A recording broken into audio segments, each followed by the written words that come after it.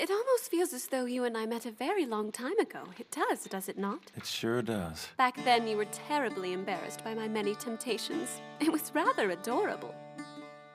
Well, back then you only drank about half as much as you do now. And you would not have spoken to me in such a manner. Yes, it is bizarre. Bizarre is a good word for it. Normally, it is much more enjoyable for me to travel and move around in my wolf form. 'Tis easier to chew meat as well. See, I am not yet used to these cheeks.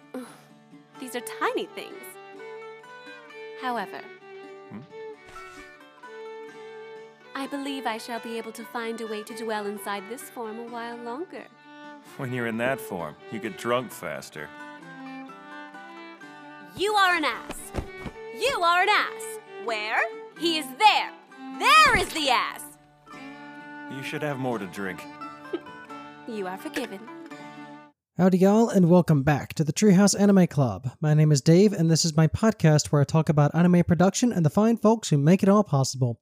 Today's episode will cover the making of Spice and Wolf, a 13-episode series from 2008 with a second season in 2009, based on the light novels written by Asuna Hazakura and the illustrations by Ju Ayakura. Spice and Wolf was directed by Takeo Takahashi, with animation produced by Studio Imagine, with Season 2 handled by Brainspace and Marvy Jack.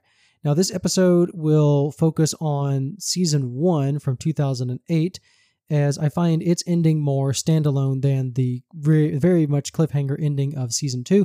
But again, feel free to go straight into Season 2 if you are interested and you like what you hear, or again, if you are like me and you want to revisit Spice and Wolf. I ended up watching both seasons for the podcast, but I wanted to cover Season 1 in particular just because of how unique I found the production story of this one. Even though I do mention the people who did return to Season 2, including Takeo Takahashi, despite the studio changes. And as of this recording, we are merely months away from the newest anime entry for the Spice and Wolf franchise at this point, which is Merchant Meets the Wise Wolf. But I've been a fan for many, many years, and so this is my chance to kind of put in my 2 cents on my journey with the Spice and Wolf anime before we go into this new property. So I hope you look forward to all of that, but before we can look at the world through apple eyes or cut ourselves a slice of sunshine pie, I got to do the thing where I promote the show. So the Treehouse Anime Club is on the air courtesy of Spotify for podcasters. We are available on most major providers. You can also copy the RSS link into your platform of choice if you cannot find it on our homepage. We post new episodes twice a month, usually on the first and third Wednesday at 3 p.m. Central Time. We have a Instagram and Threads. You can follow along at the Treehouse Anime Pod. You can stay up to date with the show, plus extra goodies. We also have a free Discord server. You can follow our link in the Treehouse Anime Club Instagram bio page, or you can follow the link that I include in our Spotify, or in our episode notes, I should say. I would also appreciate it if you left a review on whatever platform you're listening from. You can also leave comments under each episode on Spotify. Any and all engagement really helps the show, but most importantly, I'm glad you decided to make my show about Japanese cartoons part of your day. Speaking of Japanese cartoons, I've been watching quite a lot of them in the past week. I had a solid week of being frozen into my house for about 2 days, so with all the winter weather coming in, my area didn't get hit with snow per se, but we were certainly literally iced in. My driveway was solid black ice, so I really couldn't leave my house for about 2 days before the roads were good enough to not risk sliding off into the ditch immediately. And I don't even have a slope in my yard. It's just that's how icy it was. I really couldn't trust my vehicle to keep me safe on these Mississippi roads. We are not equipped to handle just pure ice. So on top of getting into the swing of the new year, that was a fun last week, and I caught up on, I found the silver lining, so I caught up on a lot of the big shows that I missed or fell behind during the fall season, and then I also watched a lot of shows and continued some of my shows that I talked about on my bonus episode on my winter preview, and I'm also in the middle of prepping a lot of my guest interviews that are upcoming, which will be trickling in throughout the year. I'm just pre-recording a few to meet my guests' schedules better.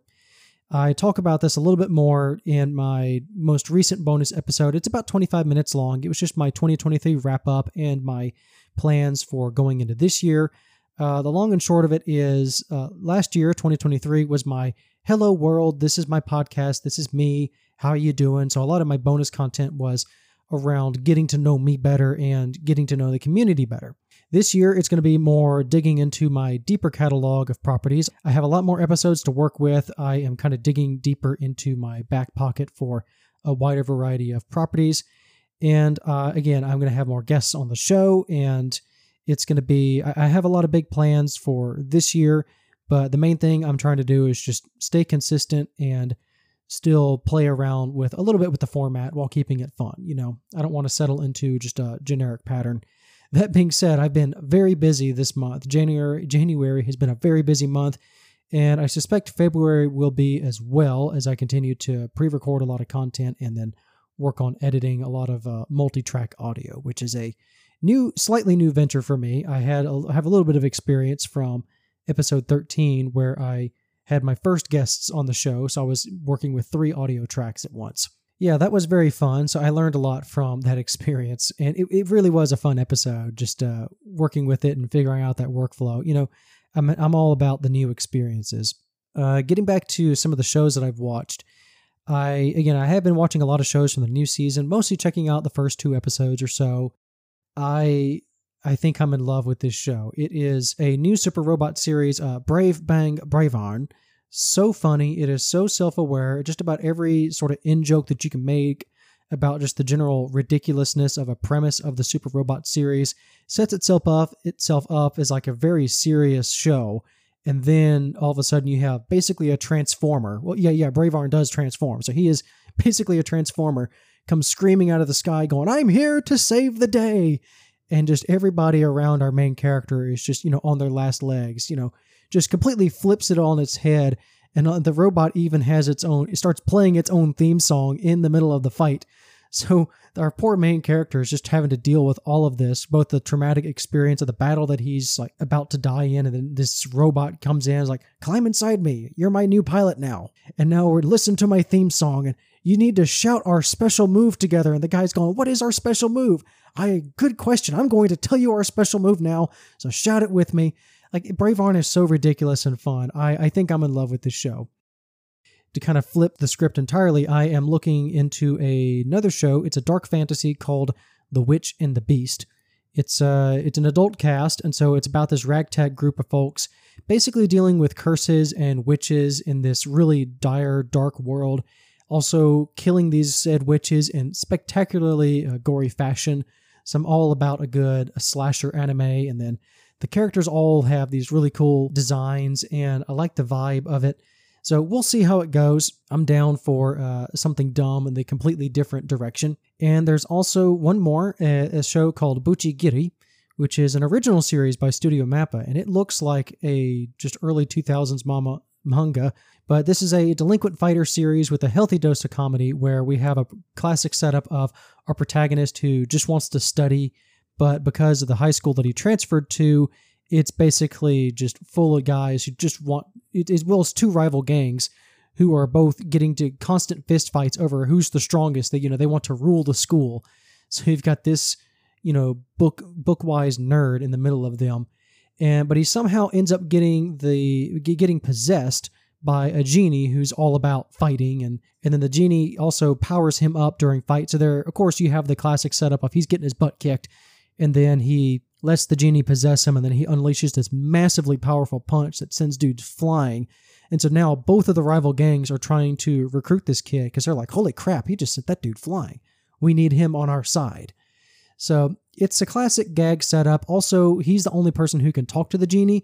So anytime this guy basically have a spirit, like the genie from Aladdin, just about, kind of like, "Hey, let's go fight that guy. Ooh, that guy looks strong. Let's go fight him." And so he's constantly bugging our protagonist, who's just like telling the genie to shut up. But of course, everyone in the class is like, "He's telling us to shut up. This guy's a badass." So it's one of those classic show setups, and I think it's going to be a lot of fun. The fight choreography so far, it's not going to be anything like Jujutsu Kaisen or anything like that.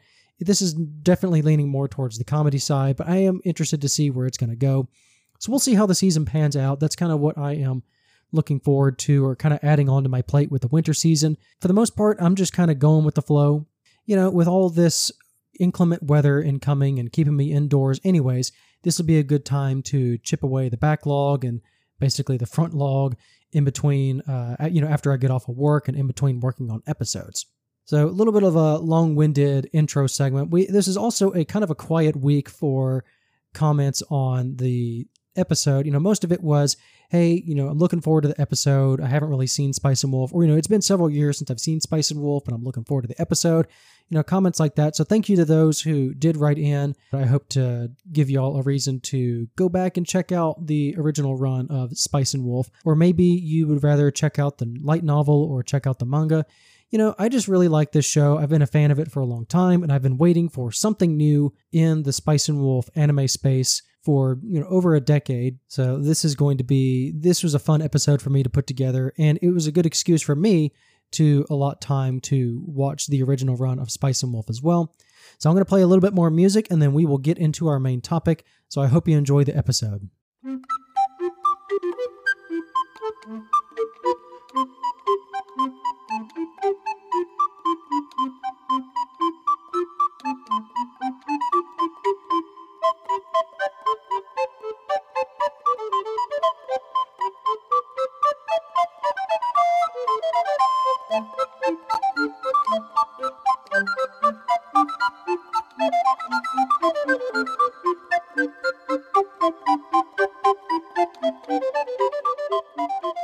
Spice and Wolf follows the adventures of Kraft Lawrence, a traveling merchant peddling various goods across the towns in a nondescript medieval European country, which I don't believe is ever named in the anime, but might have been name-dropped in the manga, certainly in the original light novels. Lawrence's main goal in life is to gather enough money to open his own shop and basically establish himself in a town. When he spends one fateful night outside the town of Pazlo, famous for its wheat harvests, he finds a young woman sleeping in his wagon. She introduces herself as Holo, the legendary wolf town deity of the harvest, and a being over 600 years old. Although she has blessed the town for centuries with good harvest of wheat for many years, the townspeople have forgotten her over time and have found ways to increase their yields without her help. And worse, they even blame her for being a fickle goddess for the few years that she lessened the wheat yields to allow the soil to rest. And all of this increasing Holo's feelings of betrayal and isolation and homesickness. Because of these changes, Holo wishes to return to her homeland in the north called Yoitz, as she believes the people of Pazlo have forsaken her and the promise she made with them all those years ago. Holo also wishes to travel and experience the new world now that she is no longer bound to one place. Thus, Kraft Lawrence and Holo strike a bargain, and their journey begins. As they travel, Holo's wisdom helps increase Lawrence's profits, but they must also be careful not to reveal Holo's true nature, as the church is all too eager to uncover and burn demons of the old world, as Holo is misconstrued to be. Spice and Wolf, the anime, is based off the series of light novels written by Isuna Hasakura with illustrations by Jun Ayakura. Spice and Wolf was Hasakura's debut work. Volume 1 was submitted first to the publisher Asi Media Works in their 12th Dengeki Novel Prize in 2005, where it was awarded the Silver Prize, or the third place overall, third place grand prize. After that, we have 17 novels published for the main series, starting in February 2006 and concluding in July 2011. And in 2008, Spice and Wolf was licensed by Yen Press for English distribution. And before we go further, yes, Yen Press confirmed with the licensor that Holo's name is indeed Holo, not Horo. The Japanese language sometimes struggles with L's. So the English translations hit the market starting in December 2009 and concluded in April 2016. There's quite a bit more produced as side stories, sequels, but I'm saving those entries for the release and reception portion near the end of the main topic to kind of help the episode flow a little better. Hasakura-san was interviewed shortly after the anime's premiere episode, where he talks about his inspiration for the Spice and Wolf novels. He's always been fascinated by economics and also read a particular book called Gold and Spices, which describes the economic history of medieval Europe And of course, yes, the Spice and Wolf title is directly inspired by this name. He also mentions a manga by the title of Sakuran, written by a woman named Moyoko Ano. Sakuran follows a young woman who is sold into the red light districts of Yoshiwara and trains as a courtesan. And I look at it in like a similar vein to if you think of like the novel or film Memoirs of a Geisha. It's kind of like that situation. And from this manga, Hasakura was interested in the formal way the courtesans spoke to their customers. So he put that manner of speech into Spice and Wolf for Holo's character to express like both her maturity and her playfulness. And subsequently, Holo's voice actress, Ani Koshimizu, also spoke in that formal manner of speech. The anime made sure to keep that detail from the light novels. So let's talk about the studio rundown. This is going to be a rather unique talking point for this episode because Spice and Wolf, the anime, was produced by a studio called Imagine, which was founded in 1992 by a man named Akio Sakai, who got his start as an animator at Mushi Productions around 1970. He started on like In-Betweens, then he moved on to Studio Live or Live as key animator. Some of the projects he worked on are Aim for the Ace in 1973. He worked on Yatterman. In 1979's Cyborg 009, he was the chief animation director's assistant, as well as an animation unit director on top of storyboards and key animation. He had a brief stint at Studio Madhouse. He worked on Barefoot Gen 2 in 1986, Wicked City in 1987, and Demon City Shinjuku in 1988. Also, a fun side note for 1986, he was the animation director on several episodes of The Wonderful Wizard of Oz, produced by a small studio named Pan Media, which was mainly a subcontracting studio. And so this is their only main series, practically. And so after founding Studio Imagine, Akio Sakai mostly stepped into the role of an animation producer going into the 2000s. And for much of its existence, Studio Imagine primarily did animation assistance for the bigger studios, and a fair amount of Studio Madhouse series are represented in this catalog as well. So to name a very few series, Imagine assisted on key animation for Ice Shield 21, Full Metal Alchemist, Hajime no Ippo, Cardcaptor Sakura, Gunslinger Girl, and Rosen Maiden. And Imagine Studio ended up producing a few anime series under its name. These are mostly very niche, like otaku ecchi series, all about a bunch of shows like, featuring the pretty girls, and also with assistance of the more established studios that it helped. So in 1999, we start off with Z-Mind with assistance from Studio Sunrise. And then in 2002, we have a series called Rezelmane with co-produced with Studio Madhouse. And then there are 3 series in 2004 in conjunction with Studio Live or Studio Live.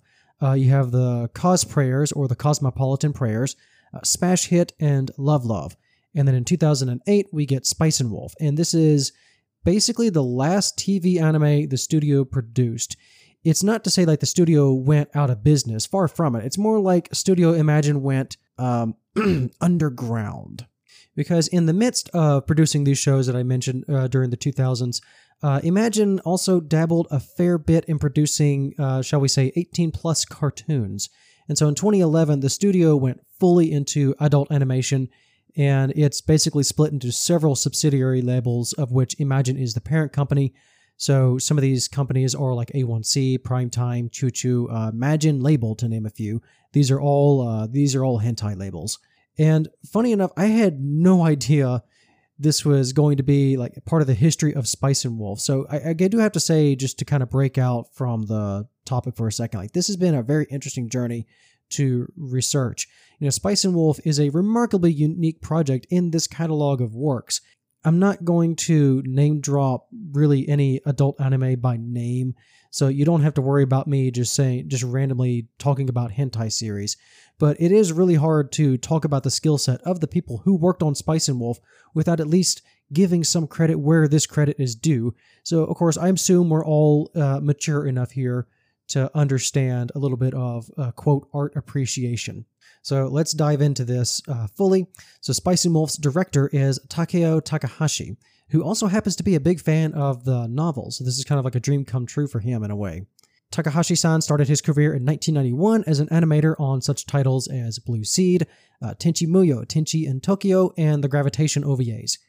He moved into animation director in the late 90s. He had these were 2 adult OVA series, then moved up to character designer and supervision on another erotic 2-episode OVA named L in 2001. In 2002, he moved up to assistant director on the half-length ecchi series Rizal Main, so that was with Studio Imagine. And in 2004, he made his full series directorial debut with the Cosmopolitan Prayers. That was another half-length ecchi series. He was also the director on Smash Hit and Love Love. Basically, from 2005 to 2008, before directing Spice and Wolf, he alternated between key animation storyboards and some episode direction on regular and adult titles as well. So we have his involvement with Rosen Maiden, Princess Resurrection, and Strawberry Panic, and those are regular anime series. Those aren't hentai. So again, aside from Z-Mind, this man basically directed all of the TV series anime output under Studio Imagine. And so Takahashi-san left Imagine to continue directing the Spice and Wolf second season, which was animated by studios Marvy Jack and Brainspace, so that's the 2009 sequel. And basically, he seems to have gone freelance for a while, jumping between studios until landing at Studio Passion as the director of Roca, Braves of the Six Flowers, and that was in 2015.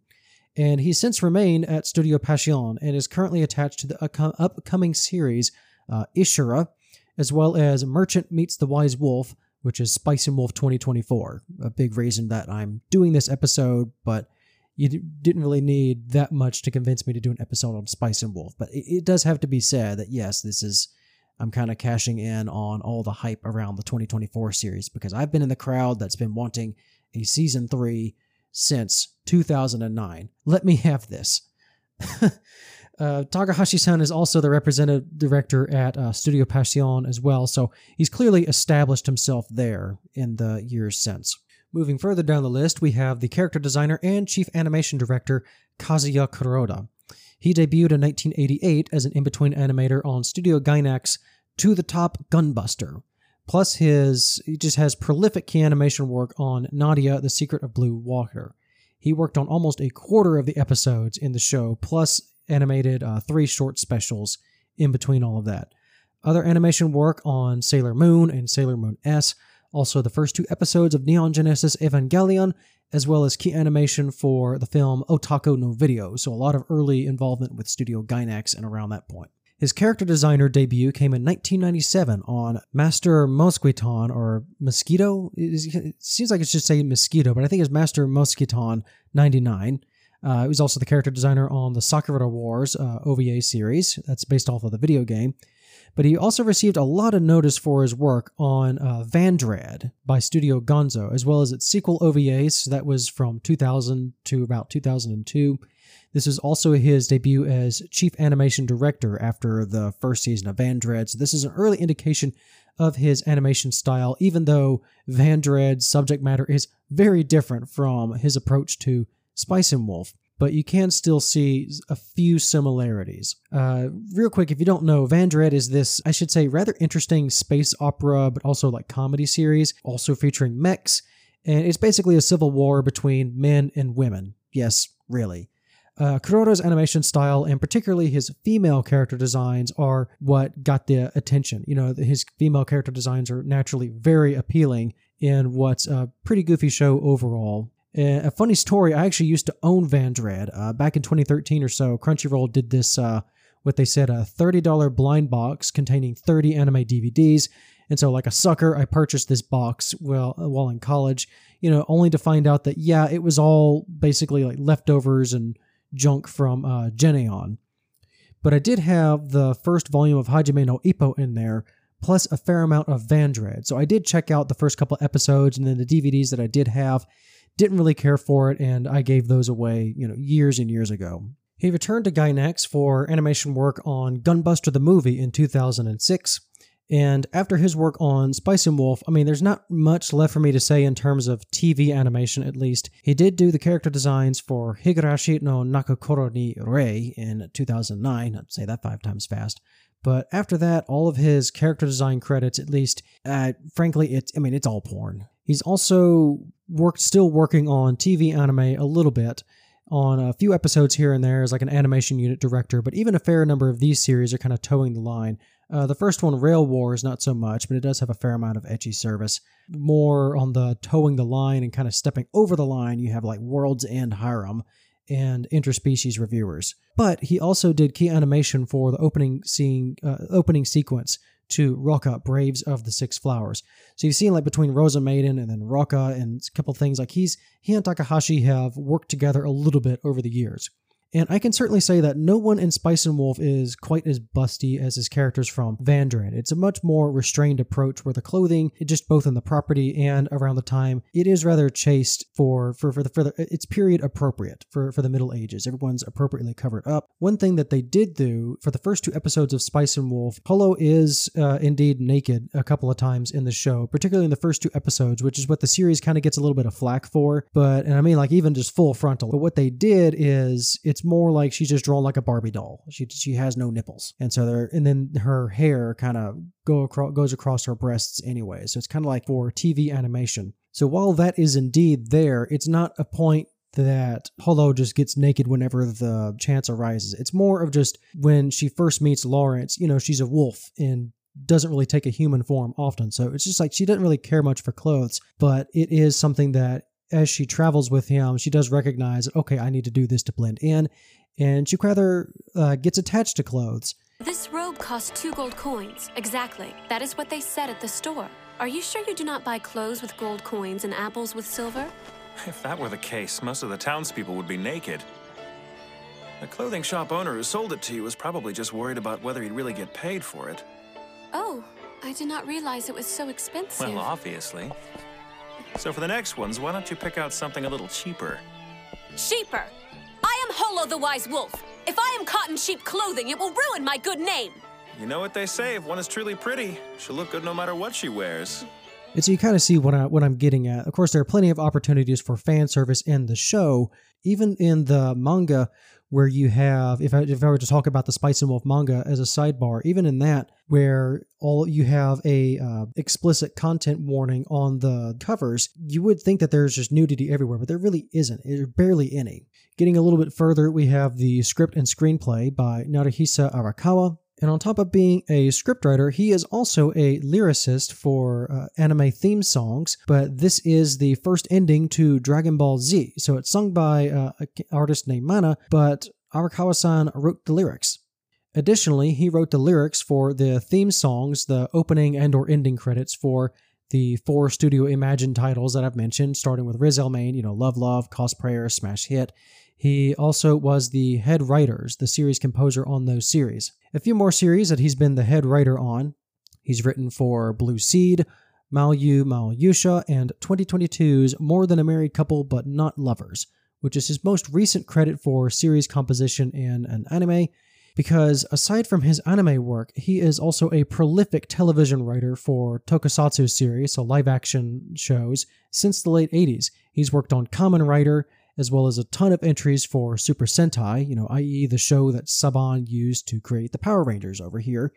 And in 2023, his most recent writing credit, just in general that I could find, he worked on Bakuryu Sentai Abaranger, 20th, The Unforgivable Fury.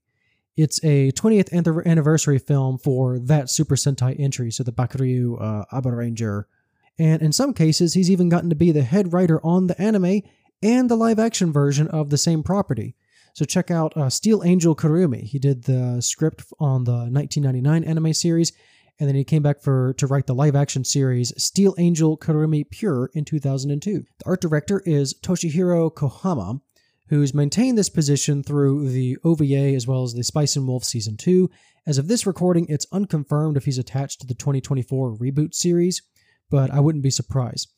He also works for Studio Biho, who also is on the backgrounds for this show. Kohama-san did the backgrounds for the opening and ending credits on this show on top of his role as art director. Real quick, Studio Biho does 2D and 3D backgrounds and environmental work.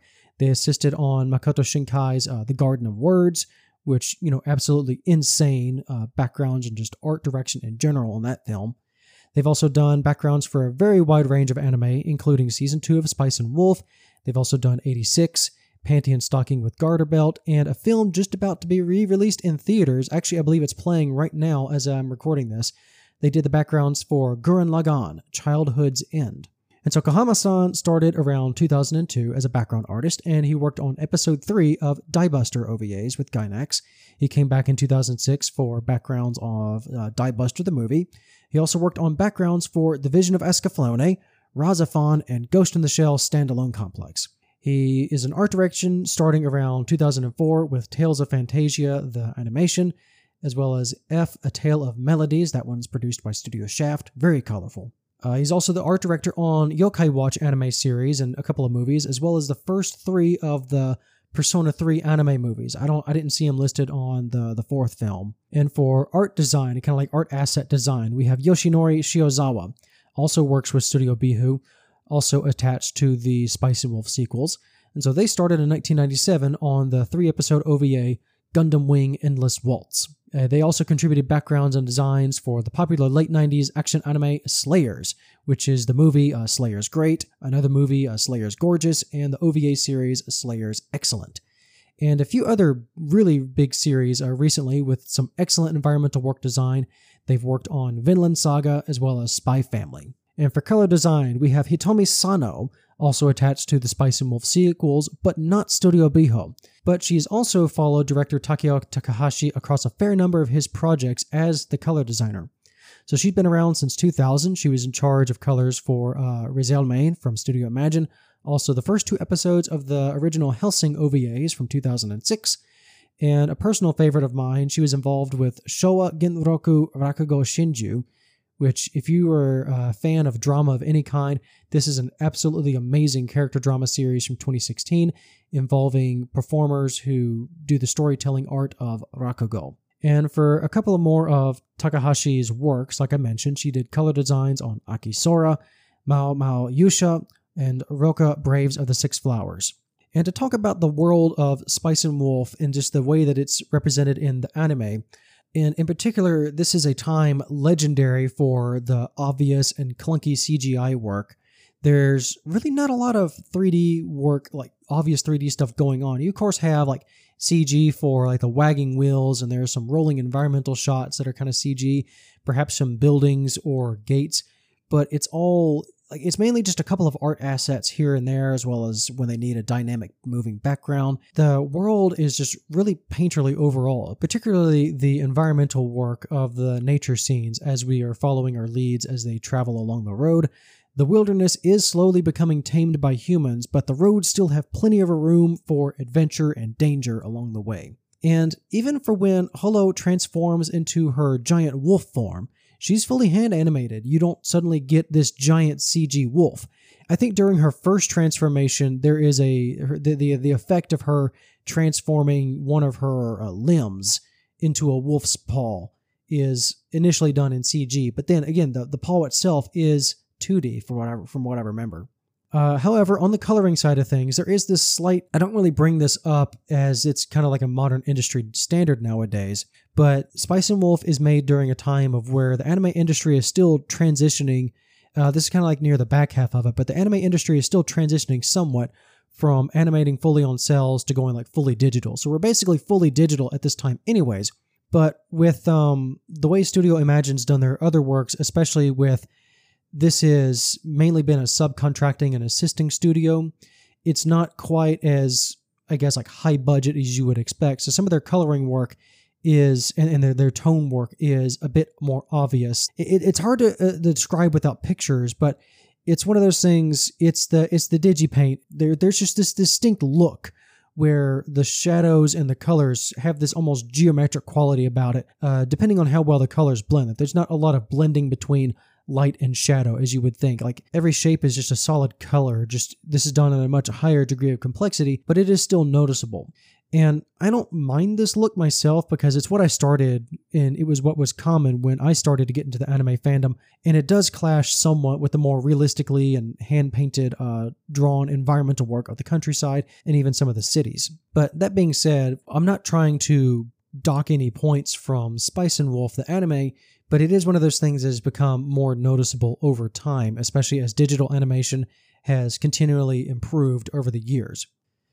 The world of Spice and Wolf feels very grounded in a way that's instantly recognizable as, yeah, this is some European country sometime set in the Middle Ages. However, there's no particular cultural designation, or at least not a very obvious one. It all just screams, this is Europe in medieval times. So even as some of the towns and locations kind of run together, in our current age, dominated by, sword and sorcery, isekai series, Trapped in Another World, and the fantasy series, Spice and Wolf is unique in how it approaches the premise, which makes up for most of the locations being, fantasy town template number 47, usually along some kind of river. Your stone-hewn houses and your elaborate guild halls, the grander stone churches and cathedrals, your bustling market street stalls, the humbler village hamlets. Everything is well put together, but it's just a bunch of stone-walled fantasy towns. I couldn't really tell you which town is distinct from this other town. However, even though the architecture isn't quite that distinct, given the episodic nature of the story, Spice and Wolf does set itself apart with the focus on how it lasers in on the economics between the towns, being the merchant guild halls, and then you have where all the money changers hang out, also interacting with the various workers who move the product. So we also don't have the advantage of a map or lines and lines of dialogue like the light novel to tell us where we are in the journey. There is enough visual information around these towns to go like the distinct environment to inform the industry and thus economy and what the next story arc might revolve around. There is enough visual information in the changing seasons and environment will work as well to inform me that yes, Lawrence and Holo are steadily making their way north. And so they'll mention town names and say, well, we're such and so far away from Yoitz. Okay, good. Now what's the story of this place? And let's get into some music, one of my favorite parts of this show. So Spice and Wolf soundtrack is composed by Yuji Yoshino, who most notably composed Suikoden 2, the video game soundtrack. On the anime side, he has composed for Brigadoon, as well as Dot Hack, Legend of the Twilight, and a short-form series, Mari and Gali. He returned for the soundtrack on Spice and Wolf Season 2, but I couldn't find any other major composing credits past 2009 for anime series. His soundtrack work for Spice and Wolf is more of a traditional strings ensemble and traditional woodwinds. You have some handheld percussion thrown in there. It really gives the soundtrack a folksy atmosphere, even during the more action scenes. The violin work in particular is just excellent. It runs the gamut of, light and airy and playful to suspenseful and even just downright tragic. It's a very unique musical style that further gives Spice and Wolf that much more uniqueness amongst its fellow fantasy offerings. As you've no doubt heard through my selections that I've picked for this episode, I really enjoy this soundtrack. The opening credits theme is called Tabi no Tochu. Vocals are by Natsumi Kiora. She is a singer and actress. She's had a very successful singles career as well as an album career as being the lead singer of the band Tweedies that she also formed in 2015 with bassist Reiji Oki. Her acting debut came with the live-action tokusatsu version of Pretty Guardian Sailor Moon in 2003 as a character named Momoki Kimura, who I found was like this friend of Sailor Moon or Usagi, but she's not part of the Sailor Guardians herself. She's also done quite a number of anime theme songs starting in 2007, with both openings of Sketchbook Full Colors. Other songs include Sergeant Frog, Scum's Wish, and Phantom of the Idol. The opening credits theme was composed and arranged by Tomohiko Kira, who composed the ending theme for one of the few isekai series I actually enjoy, called The 12 Kingdoms, as well as Cycle, the first ending credits theme for Ancient Magus Bride Season 1. And for the ending credits theme, we have a lot to talk about. It is called, first off, the song is titled Ringo Biori, or the Wolf Whistling Song, which is a rather fun ditty. Also, this features illustrations by Ju Ayakura from the light novel. The lyrics are composed by Chris Mosdell, an award-winning British poet, lyricist, author, composer, vocalist, musician, and even an illustrator. He's born in 1949. I could do an entire episode on this man alone. He's written songs with Michael Jackson, Eric Clapton, Boy George. He's also worked with musician Yukihiro Takahashi and the Yellow Magic Orchestra, which helped usher in electronica, synth pop, electropop, some of the early foundations of J-pop even, and obviously he's a major influence on hip-hop, so his anime work just represents a literal drop in the bucket of Chris's wider career, yet I still find this an interesting footnote in terms of his international collaboration. So let's talk about some of the examples of Chris Mosdale's anime work. We have The Singing Sea, insert song from episode 10 of Cowboy Bebop, as well as Butterfly from Cowboy Bebop the movie, Walking Through the Empty Age from Technolize, and one of my favorites, This Is the End of All You Know from Ghost in the Shell Standalone Complex. These are all songs containing English lyrics, including the wolf whistling song. So a really interesting guy all around and very much worth this tangent, I think. A wolf whistling song, the music was composed and the vocals were also done by the duo group Rocky Chak, made up of Taro Yamashita and Noe, who also plays the piano for the song. They came back for the Season 2's ending song, Perfect World. As far as Rocky Chak specifically, I don't see anything else for the band after 2009, but both members have, of course, their own individual careers outside of anime work. And so as I move into my next segment and talking all about the actors, I will mention that this is going to be a relatively brief segment. Given the episodic nature of the series, there are a lot of side characters that just weave in and out of the story and don't really come up ever again because, again, this is a journey of Lawrence and Holo. So obviously I'm going to talk about Lawrence and Holo, and then I have two other side characters I'm going to cover who are as close to recurring characters as you kind of get for this show. First up, of course, we have Holo the Wise Wolf, the incarnation of the wolf goddess, or someone who literally dwells within the wheat, and as such, she carries a pouch around her neck, as that is how she remains bound to the form that she's in. And Holo can take multiple forms, namely the form of a young woman, and of course she can transform into her natural form, the giant wolf, as well as disappear entirely into a large bundle of wheat. Also, her power set, if you can call it that, revolves a bit around wheat, because in order to transform into her giant wolf form, which is something that she is very hesitant to do, not only because, of course, it would draw a bunch of attention to her, but it's also just something that, again, this is her natural form. She is an incarnation of nature, so her wolfy instincts kind of tend to take over when she's in that wolf form.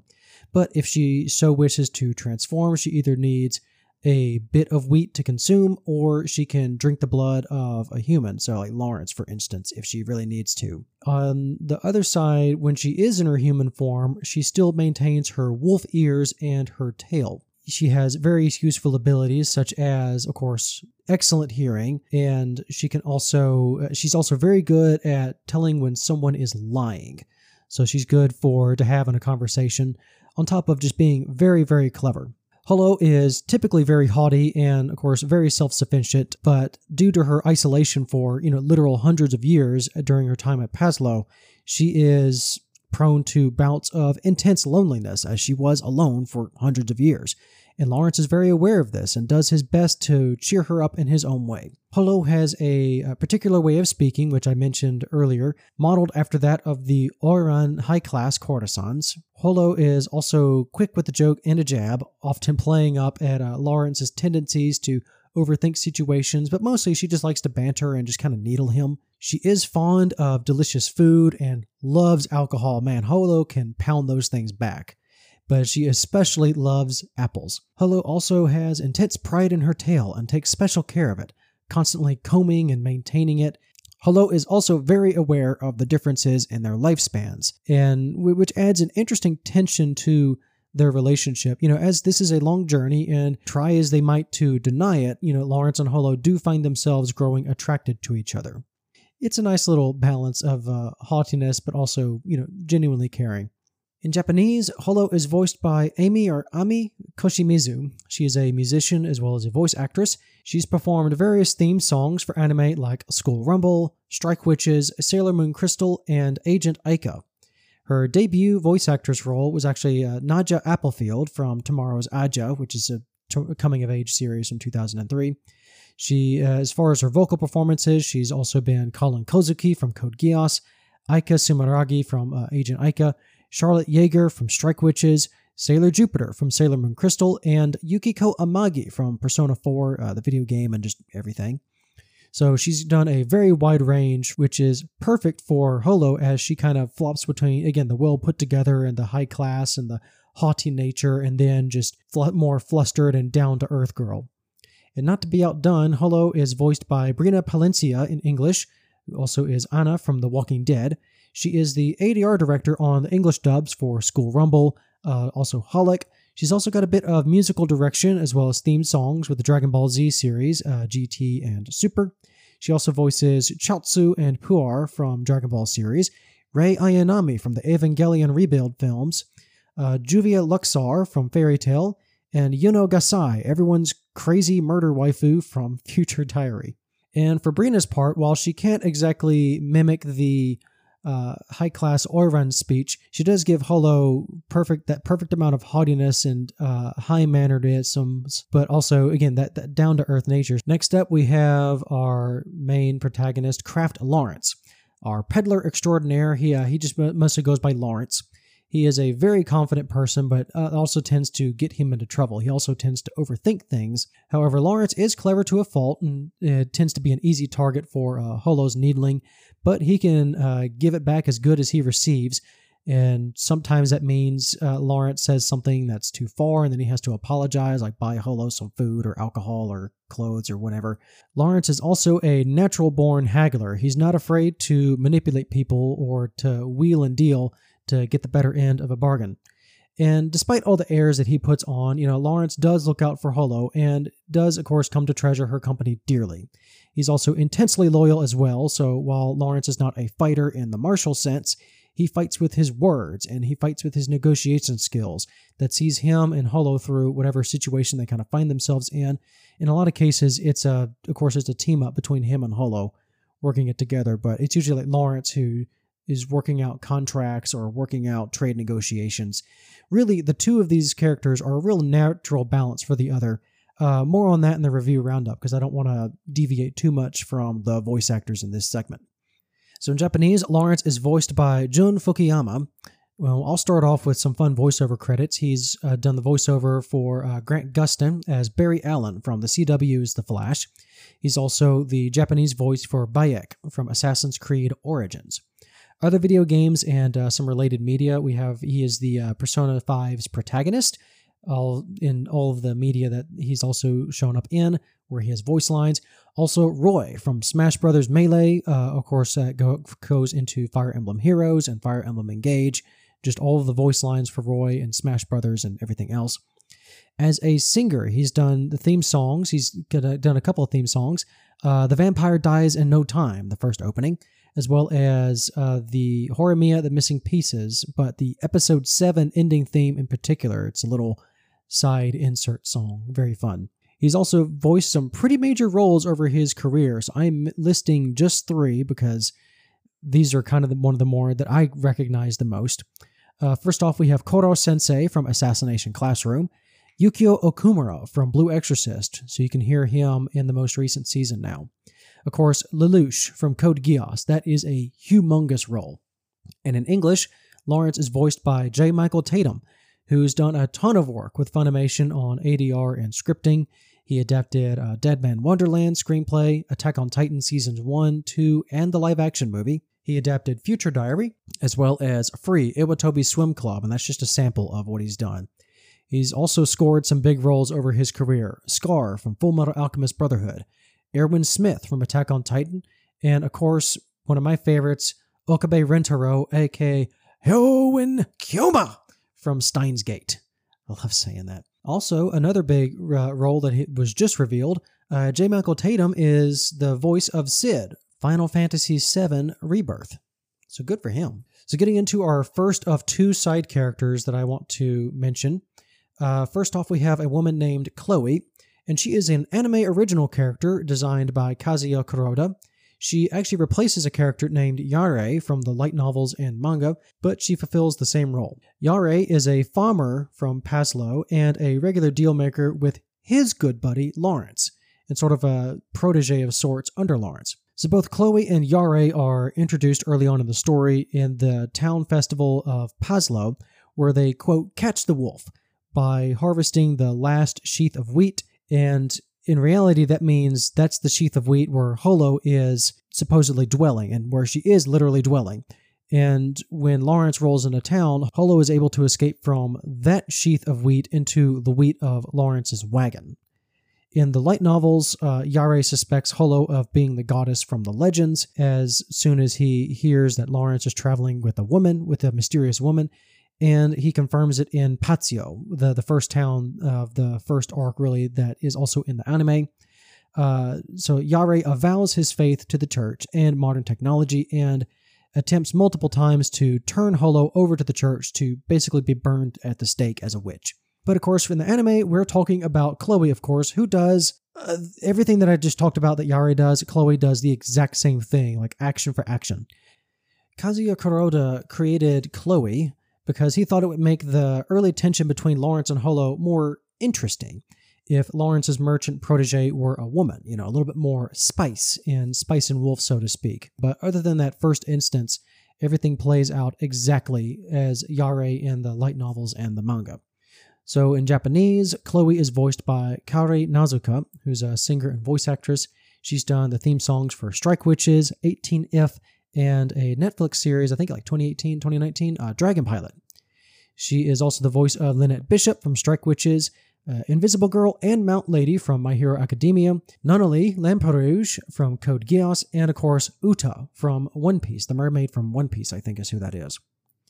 In English, Chloe is voiced by Jamie Marchi, who was also the ADR director on Spice and Wolf for the first 4 episodes, and she was also in charge for ADR scripting on both seasons of Spice and Wolf. She's also done script and ADR direction on the Hetalia series, Space Dandy, Miss Kobayashi's Dragon Maid.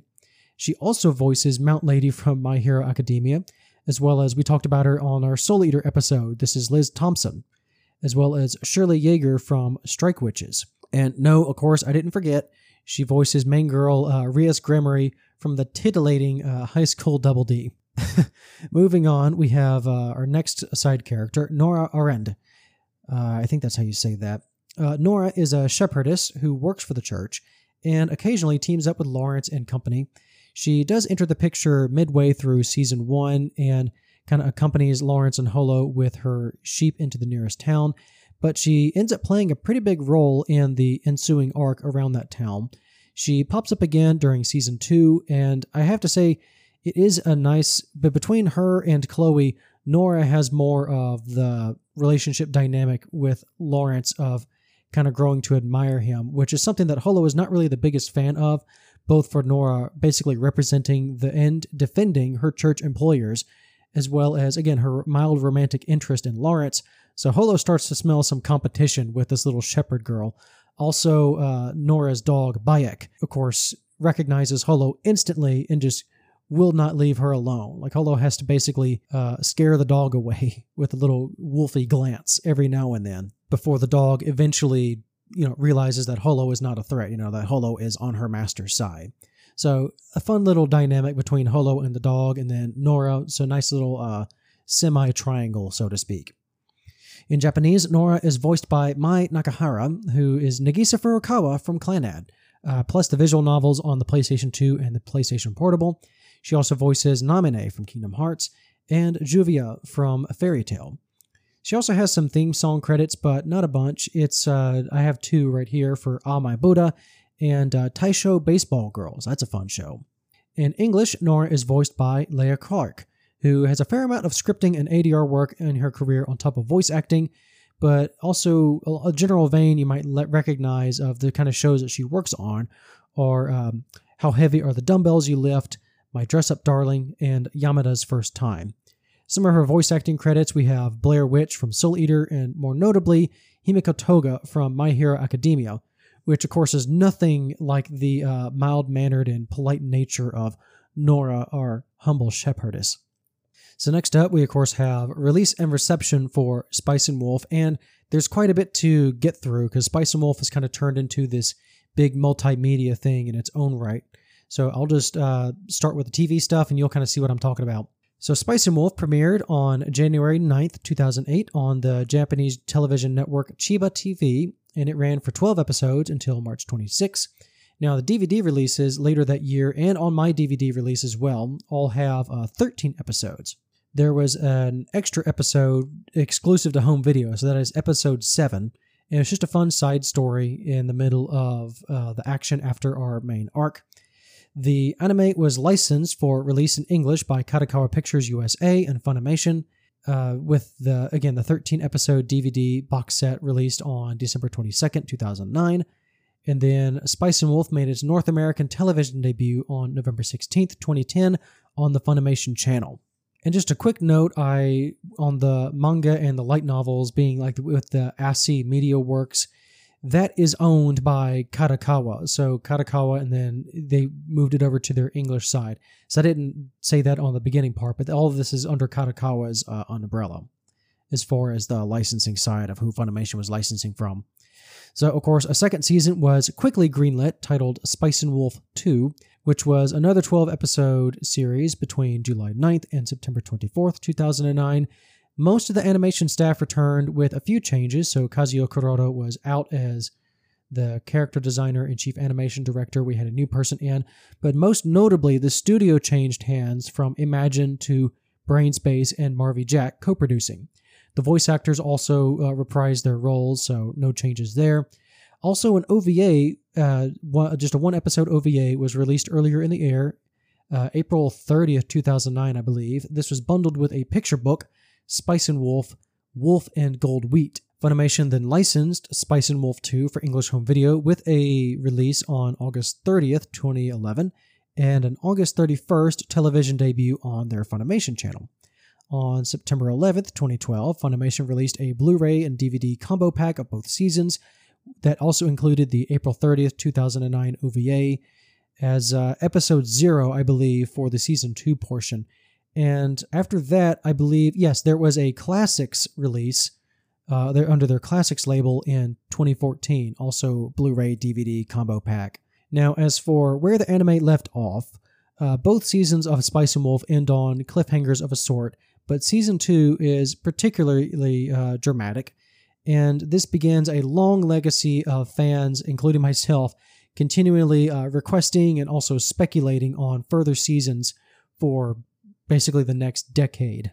And we would have plenty of reasons for speculation because this would come in waves, as Spice and Wolf has enjoyed a unique position within the general cultural zeitgeist of the anime community, thanks in large part to Holo's popularity as a character / waifu figure, obviously, as well as the multimedia initiatives that have come around on the various anniversaries, so to speak. So getting back into the light novels, again, the main series ran from 2006 to 2011 after enjoying, so that's about a 5-year run with 17 novels. With the conclusion of the light novels in 2011, this was our first big wave of speculation on top of the continuing English releases, which continued all the way into April of 2016. And also in 2016, as part of the 10th anniversary for the novels, the original novels release, we got the news that Isuno Hasakura was returning to the world of Spice and Wolf with new entries, as well as a sequel series, Wolf and Parchment, which followed new characters and a new journey, set about 15 years, I think, after the events of Spice and Wolf, bringing the total volume count to 24 on the Spice and Wolf main series, and I believe we're at 9 volumes and counting for Wolf and Parchment. And of course, manga. We have to talk about the manga. Spice and Wolf was illustrated by seinen manga artist Keiko Kome, also under the ASI Media Works seinen magazine Dengeki Mao, which began serialization on the November 2007 issue. Some of his other works include Vivid Dread Operation and Kujibiki Unbalance. I believe those also have anime adaptations if you want to check them out. So all total, Keiko Kome's manga adaptation of Spice and Wolf ran for 16 volumes that were published from March 2008 through February 2018. So naturally, Yen Press, who is the English distributor for the light novels, they got the license for the manga as well, which was announced as such during the, I believe, New York Comic Con 2009. And we got our last manga volume dropped in English in December 2018. So not too long after the Japanese manga. So pretty tight release schedule. And I'll go ahead and mention it here. We have a manga adaptation for the sequel series Wolf and Parchment. This is by a new artist, Hidori, which began serialization in the July 2019 issue of Dengeki Mao, and it is still ongoing. Of course, Yen Press has the English releases of those as well. I think we're about 1 or 2 volumes behind on the Wolf and Parchment manga releases. Again, no anime announcement for the Parchment manga as of yet, but I wouldn't be surprised if we get one in the future, possibly the near future. Holo, of course, being a very popular character, is a very popular subject for figurines. She consistently gets new figurines in various outfits or in various states of undress. And And in 2016, we also got for the 10th anniversary, on top of the new novels being announced, we got a wedding dress figurine for Holo in celebration of the 10th anniversary. So spoilers for some of the end of Spice and Wolf, I suppose. Spice and Wolf has also received multiple video games, mostly in like the dating sim, kind of like hang out with Holo genre. We had 2 on the DS in 2008 and 2009. Those are still exclusive to Japan, but we did get fan translations. But we also have 2 VR titles in 2019 and 2021, respectively, and those are available for purchase. I see them crop up on sale sometimes on the PlayStation stores, like PlayStation VR and VR2, I think. And so in the middle of all of this, no further anime project, Season 3 or otherwise, was remotely hinted at. But you can imagine that through all of these announcements and different things, like speculation we got it in waves, and just speculation was on the roof. Like, surely they have to announce a Season 3 this time. Nope. That is until, obviously, we had a new anime adaptation just announced on February 25th, 2022, as part of the celebration of the light novel's 15-year anniversary. At the time, though, we didn't know if it was a Season 3 or a remake, and the title was, of course, later revealed to be Spice and Wolf, Merchant Meets the Wise Wolf. This is being produced by Studio Passion and directed by Hidori Sanpai, with Takeo Takahashi returning as chief director. So I can only imagine, as being a representative director at Passion as he is, I can only imagine at the strings that Takahashi was able to pull in order to get this project greenlit. In a related note also, 2 series Takahashi directed after the original Spice and Wolf in the Season 2, he had Sanpei on assistant direction for these series. So we have Maoyu Mao Yusha in 2013 and Roka, The Braves of Six Flowers in 2015. For what we do know that Kevin Penkin is attached to Merchant Meets the Wise Wolf as musical composer, and Fukuyama and Koshimizu respectively return to reprise their roles as Lawrence and Holo.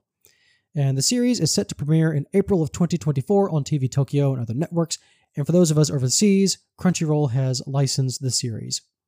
So we have one penultimate stop before the review roundup. I admit I've just dumped a ton of information on you, so let's take a breather and unwind with our little segment, the 15 Seconds of Fame, where I want to briefly highlight a series similar to my episode topic that I think y'all will enjoy, that was either done by the same director or something that might be related thematically.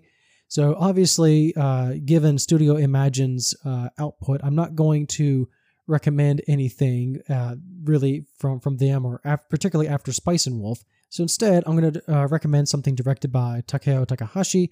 And even before I knew this series was directed by him, this was kind of first on my mind, as you will no doubt probably recognize from this musical clip or from the series I've been talking about just a few seconds ago.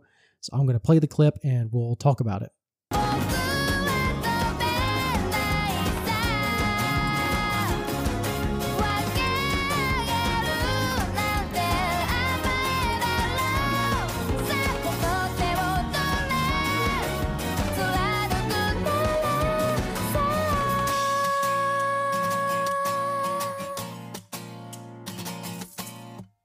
So yes, this is from Maoyu Mao Yusha, or known over here as Archenemy and Hero, which is a 2013 series directed by Takahashi-san and set in a world where humans and demons are at war. The human's chosen hero has infiltrated the evil Demon Queen's castle, only for her to propose peace and an alliance between their 2 races. The hero agrees, and so we have the human hero and the Demon Queen embarking on a diplomatic mission across their world to negotiate various deals that will mutually benefit humanity and demonkin alike. This is more of a swords and sorcery flavored series than Spice and Wolf's fantasy series, but you can immediately see the parallels, I hope, even with my little brief summary. But it also has to be said that Mao Yu is also pretty upfront with its fan service, all things considered. I mean, the Demon Queen is practically spilling out of her dress.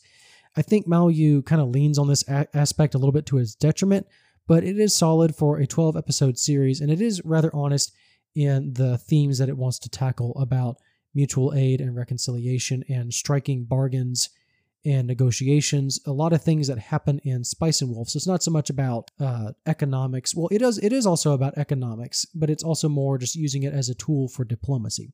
So one more little bit of music for your listening pleasure, and then we will go into the review roundup.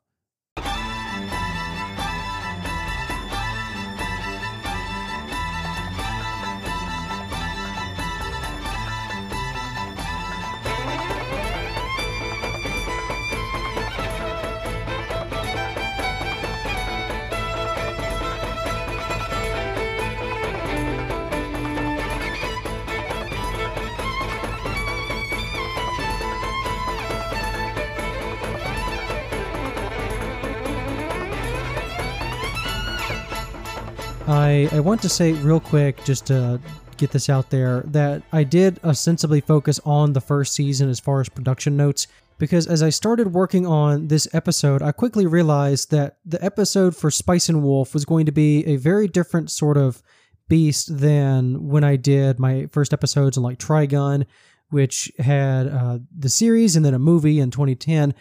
But that was basically a full staff reunion of sorts over a decade later for the Badlands Rumble film. So a lot of things that I had to say about Trigun just carried over into Badlands Rumble, even like with the people. And it's also different from Violet Evergarden, which was a continuous production cycle with the same people from the series throughout the movies, and all I really had to change were the summaries and then some of the actors and a couple of different decisions. With Spice and Wolf, however, Season 2 was... There were some people, and I did mention this in the main episode, of course, the people who I knew for certain came back for Season 2, and I probably could have done a better job of talking about who and who did not come back for Season 2. But the longest story is short is I thought putting in 2 more studios with Brains Base and Marvy Jack, and then talking about the people who found it and kind of related to it, and then including the new people for Season 2, including new characters. With everything that was already in this episode, I thought adding in more was just going to be too much information. So when I talked about the world design and the story beats, and then what I'm going to talk about here in the review roundup, everything that I have to talk about here, you can basically carry forward into Season 2. These are going to just be my overall opinions of this first anime adaptation of Spice and Wolf as a whole, since I can finally look forward to the new adaptation in a few months, which I suspect to be a staff reunion of sorts whenever that list is published. As of right now, it is not of this recording. So I am interested in looking through that list once it is published. So with that out of the way, I first got into Spice and Wolf as a series. I did know about it from, again, some AniTubers at the time around 2010, 2009, 2010. With Glass Reflection in particular. He's a big fan of Spice and Wolf, but he did a 2-hour retrospective video a few months ago, I think right before the tail end. Actually, could have been right at the beginning. Anyways, he did one in like December or November of 2023. You can find it on YouTube. It's readily available, where he basically did like a full breakdown of why he loves that show and just every aspect of it. And so I knew about it from his earlier reviews around 2010 or so. I thought I was in for a kind of cozy slice of life series, and that's kind of what I was in for. But then I was also not sure, even off of Glass Reflection's excellent review videos, I wasn't sure like what the whole like economics with sexy wolf girl show was going to be about. And it was very different from what I expected. I'm going to be saying that a lot. And so I watched Season 1 in later high school, and I circled back around eventually to watch Season 2 when I was starting college, or it was before starting college, really. I'd made the college band, and so we had band camp and things. Of course, it being summer, during the day, I'm outside all day and drumming and all that stuff, so it's very hot. Also, there's not a lot of students on campus anyways. Mostly I would go spend all day outside and then spend my evenings recuperating in my dorm room. So I basically had brought a list of anime that I wanted to check off before the semester started and I got too busy. Spice and Wolf was on that list. And so I started season 2, and then it just became a full series retrospective again in college during band camp while I was resting in the evenings. Because it's really not fair, I think, to say that Spice and Wolf is just about economics with Sexy Wolf Girl. Because, like I said earlier, there's hardly any fan service in this show. Despite everything, again, the manga has explicit content warning. There's hardly any nudity at all. It's more like the characters are also more grown up than your typical series. So none of these are high school aged characters. These are all grown adults dealing with adult problems. So it's more accurate to say that Lawrence's knowledge of the economic system underpinning Spice and Wolf's world is the real way that you should approach this show if you haven't seen it already. Lawrence basically uses his knowledge and connections to play the system and try to find shortcuts and loopholes and advantages in the market before his competitors, like any good merchant would. And so it really makes for this engaging scenarios where as Lawrence and Holo are traveling, he comes across various opportunities, and also sometimes there's a problem that a town is facing because in some stories, the town is being exploited by some noble or some other organization. And so it makes for these scenarios where Lawrence repeatedly enters these various games of chicken against these powerful individuals and institutions to try and change the balance of odds into something more into his favor. And so the action that we do get into feels very more like behind the scenes. It's more about Lawrence using his wits and Holo assisting, and even then Holo taking charge. Because one of the things about her is, yes, she's very clever, but of course she's a wolf goddess tending the land. She doesn't really have that grasp of... She gets the grasp of the concept of economics, but she doesn't know the inner workings like Lawrence does. But again, with her abilities of conversation and her cleverness and her being able to detect lies, she is kind of a trump card of sorts in these scenarios. And then she also serves to keep Lawrence humble, because again, he has a tendency to kind of get in over his head, so Holo is able to rein him back of sorts at different times. And so the action, so to speak, of Spice and Wolf is more about making the right deals at the right time, staying up to date with information, keeping track of allegiances and your various allies, also the various economics of the regions, also, of course, sifting through the lies. The biggest struggles in this series are really about how regular people are up against institutions or even a network of institutions, say like the churches, the nobility, and the merchant guilds. But then Lawrence also has to repeatedly work with the merchant guilds to get the leverage that he needs to make these larger deals when it is applicable. So there is no save the world or complete this epic quest. The world of Spice and Wolf, for the most part, is doing just fine. There just happen to be various obstacles that bar our heroes in their particular journey from continuing north. And sometimes our heroes, i.e. Lawrence, raise these obstacles himself. There are times where his bets don't pay off. And there's one scene in particular in the first season where he makes a terrible miscalculation. And all of a sudden, Lawrence finds himself in danger of being thrown into debtor's prison or worse if he doesn't find a solution and fast. And literally all the doors are being shut in his face, which goes into some of the more clandestine aspects. You wouldn't expect it, but in this humble little series about economics, you have even an entire arc that results in this elaborate heist having to be pulled off. But at its heart, this is a classic tale of two people who meet through a strange circumstance, to be sure, but they do decide to travel together because it's convenient to both of them initially. And through their journey, Lawrence and Holo grow to rely on each other. They complement each other's strengths and they help cover up each other's weaknesses. They really make a dynamic team. And one of the things that helps make this so well realized in this very, very grounded fantasy series, again, there aren't any monsters or big spirit things. Like Holo is about the most fantastic thing in this world. And another thing that helps really ground this series is there is a distinct lack of, quote, anime style gags. And this is something that I was actually at the request of the light novel author to the anime staff. Lawrence and Holo, you don't ever see them break model. You don't ever see them really go chibi or make silly cartoon faces. Nothing ever, they always stay consistently on model. The environment never changes around them.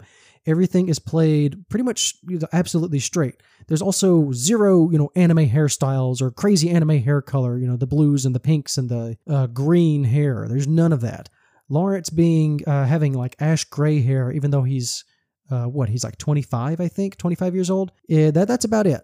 I will say, in terms of art style, to talk about it a little bit more, the anime art style is pretty drastically different from the light novels and even the manga.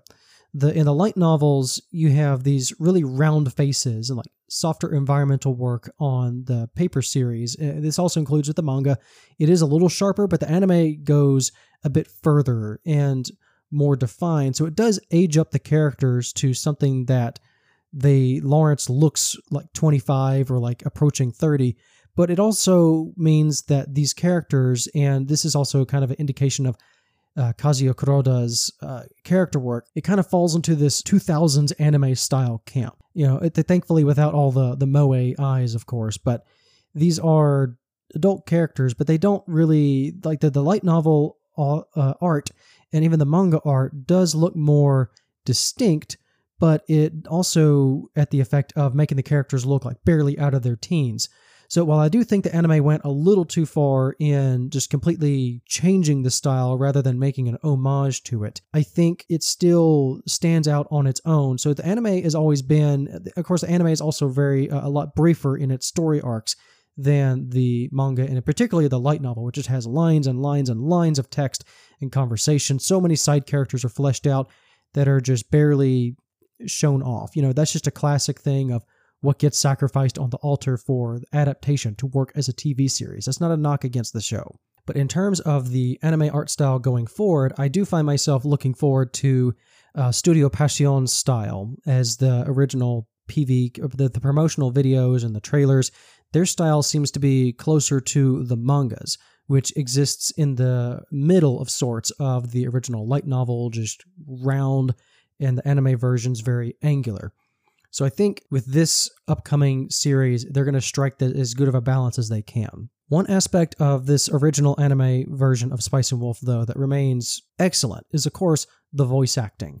In both dubs, I really have to hand it to the voice actors for Lawrence and Holo. They have excellent chemistry. Of course, some of the audio clips I have included are the English version, because it's easier to get across Brina Palencia's performance as Holo with how she interpreted and paid respect to Ami Koshimizu's performance.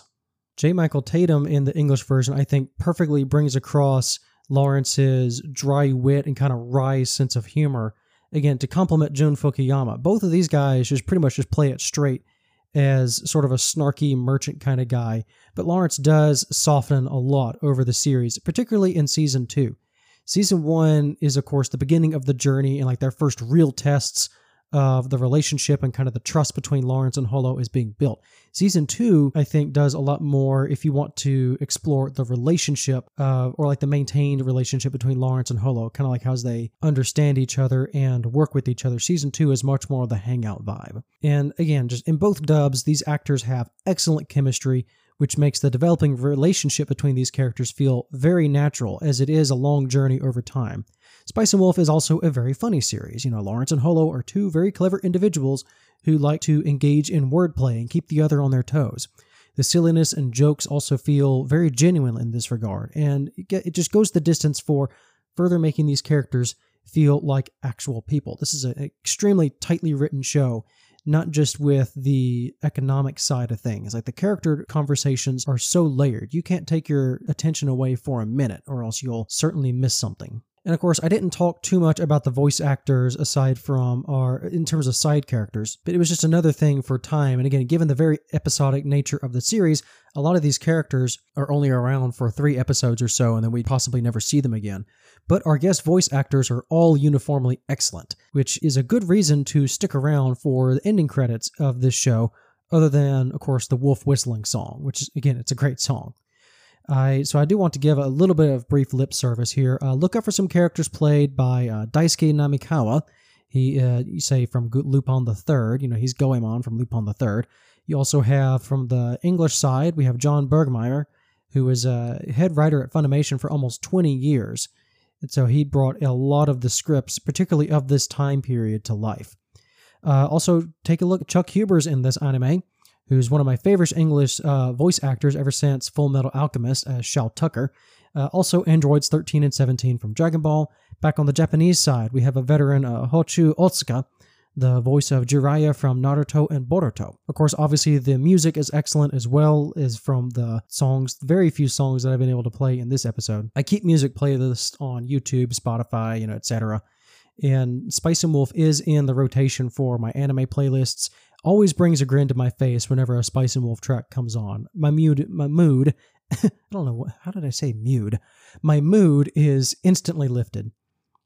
I think if I was to try and compare this to a currently airing series, at least for this episode's air date, you can look to shows like Frieren, Beyond Journey's End, to kind of get an idea of what I'm talking about, as Frieren is also, of course, a journey with definitely a stated, but also kind of a vague destination.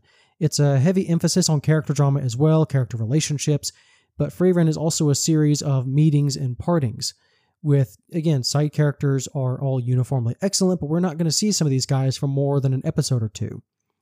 And all of these meetings and partings flesh out a larger narrative. Frieren is another very smartly written series that has a unique interpretation for its genre.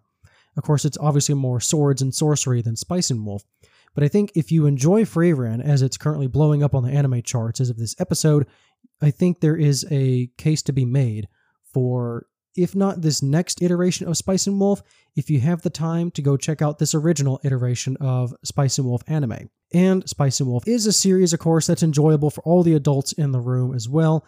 I'm not going to beat around the bush here. You have the classic bait and switch maneuver of Spice and Wolf's reputation on its face for, naked wolf lady in a story about economics, particularly back in the day when this first season was being produced by a studio that was known for, the cheaper fan service titty shows on top of the 18+ content. Spice and Wolf does have that reputation, and, it's not afraid to be horny on main at times. But this is more on the manga side than it is on at least this version of the anime. Again, the first 2 episodes have the most nudity really in the show, and like I said, Holo is a Barbie doll. So it kind of cheapens the first impression, I guess. I am kind of seeing this attitude a little bit all over again with this new adaptation by Studio Passion, also a studio known for towing the line with its content. However, this time, we have fans of the original animation, on top of the 2 sets of completed works on paper, also Wolf and Parchment, the sequel series, as well as the director returning to, redo his original interpretation of the anime series with the full script laid out in front of him. So I do think that this upcoming version of Spice and Wolf will be a more complete saga this time around. At least I hope to. And so if you haven't experienced Spice and Wolf, anime, manga, or otherwise, I only ask that you give this show a chance, or just wait for Studio Passion's adaptation if you don't want to go back and watch an anime from the 2000s.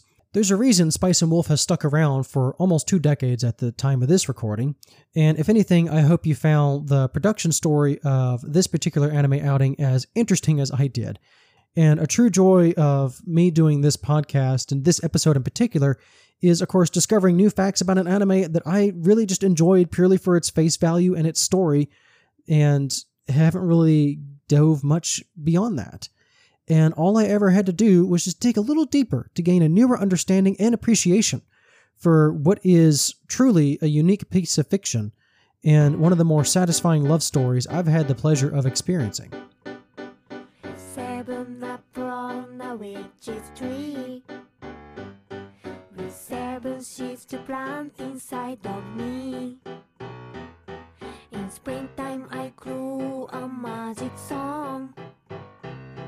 Then skipping along, I sang the song to everyone. I look at the world through apple eyes and cut myself a slice of sunshine pie.